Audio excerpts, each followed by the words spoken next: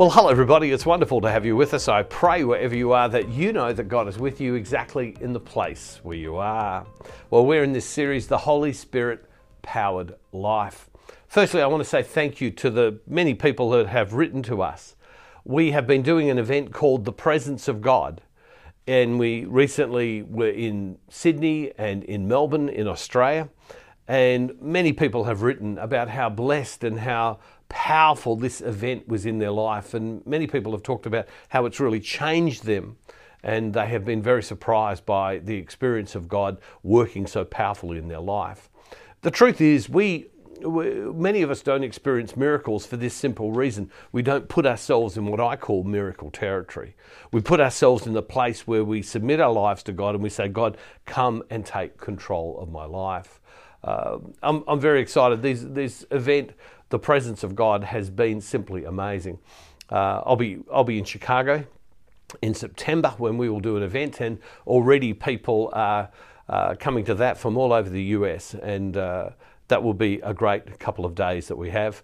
And for those of you who've been writing and asking about, are we coming to the United Kingdom and that part of the world, we are later in the year. We are in the process of talking about that right now, and we'll be there.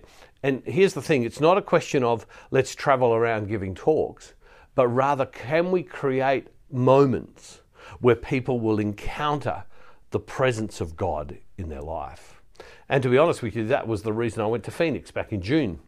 And we had that meeting which many of you prayed for and are continuing to pray for the outworkings of that. And it's very significant. If you haven't seen the message that I gave on what happened in Phoenix, go to this address and I'll send it to you. Now, in the last few days, we've been talking about the Holy Spirit in our lives and how we walk and live in the Holy Spirit. And we've been particularly in the chapter of 12 of Luke's Gospel.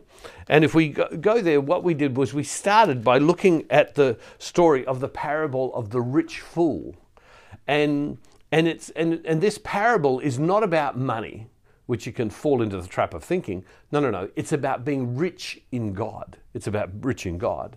And then it goes on and it talks about do not worry. If you're rich in God, well then don't worry about many of the things of the world's values that we get worried about.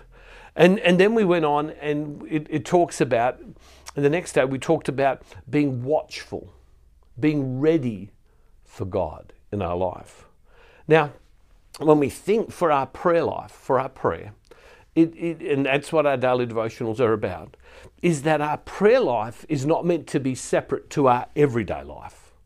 Many of us would have met Christian people at times who can pray and go to church all the time and do all of the things they mean to do. But when it comes to their language, when it comes to their behavior, when it comes to talking about others, when it comes to their Christian life, are somewhat lacking. But when it comes to going to church and saying their prayers and being precise about the religious stuff, they're very good. And it's almost like their spirituality, their spiritual life, and their everyday life are separate. But when we get to heaven, what does God judge? Both. And so if we might have all of our prayers down, but if we're not living the life that God calls us to, that works against us. And what helps us put the two together?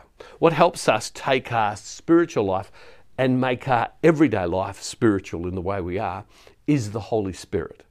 And that's why this is called the Holy Spirit Powered Life. Now, if you've done the daily devotionals with me for a while, what you'll notice is we start with a topic and then we just almost like just build up slowly, and in its understanding over a period of time. And what in this series, what we're currently doing is we're saying, because the Holy Spirit is in our life, how does that affect my practical life? How does that affect my everyday life? For me in my life, where is it that God speaks to me? I say my prayers and I have my prayer time, and I've written a lot about that and spoken a lot about that. But very often where I hear God at work and see God at work is when I'm out and about, when I'm in my everyday life, and when I'm doing the very everyday things that God has called me to do in family, in work, and in the wider community and society where I live. because we can make those spiritual. You look at Jesus. So often, where did the Father speak to Jesus? When he was out. Read the lives of the saints. Where do they encounter the presence of God? When they're out. Look at Paul. He's knocked off his horse. Why? What was he doing? He was about to go persecute Christians. It was when he was out. And it's not that we don't want to, it's not that in our prayer and in our time at church, it's not important. It's critical because that so much enables us to be living this spiritual life when we're out. If you have a teenager, for example, that's going through a bit of a hard time, as sometimes teenagers, as they're finding themselves do, you need all of the spiritual power of your life to be able to be in that place and in that presence right there. If you're right now in the middle of a health situation, you need your spirituality right there and then. If you are in a business and you're thinking about how to grow your business and how to go to the next level in your business, you need the power of God right there. And so what we see is that the scriptures begin to talk to us at a higher level than just God loves you, God cares for you, say your prayers. That's not what spirituality is about. Spirituality is about the whole of our life lived in the presence of God. In Luke chapter 12, it goes on, and there's one verse I just want to choose, and I even want to choose just the second half of the verse, and it says this: "From everyone to whom much has been given, much will be required. And from the one to whom much has been entrusted, even more will be demanded." Again, from everyone to whom much has been given, much will be required. And for the one to whom much has been entrusted, even more will be demanded. Now, we can often think about that, too much has been given, and we think about money or we think about resources. But what happens if you've been blessed with God with an enormous amount of love? What happens if you've been blessed with God with patience? What happens if you've been blessed with knowledge? What happens if you've got a real gift of intercession? What happens if you do have resources? What happens if you do have money? What happens if you are blessed with a heart of mercy? What happens if you have a heart towards people of pastoral concern? Many people are rich in these things. Maybe you've got wisdom in terms of how you run a business and how you make that business successful. All right. Or giftedness. What's it say? From everyone to whom much has been given, much will be required. God gives us much in many different ways. In many different ways. And then what does it say? And from those to whom much has been entrusted, even more will be demanded. How do you take what God has given you? Who you are, God has given you, and do you take that out to others? As I've got older and I've learnt to pray, I realised I can pray with greater intensity and faith for people when people have needed healing or wholeness or facing a circumstance. I couldn't do that when I was younger, but I can now. I've learnt to endure through hardship and difficulty. It's almost like a gift that God has given to me now that I can do, but I couldn't do that years ago. All of you have similar gifts.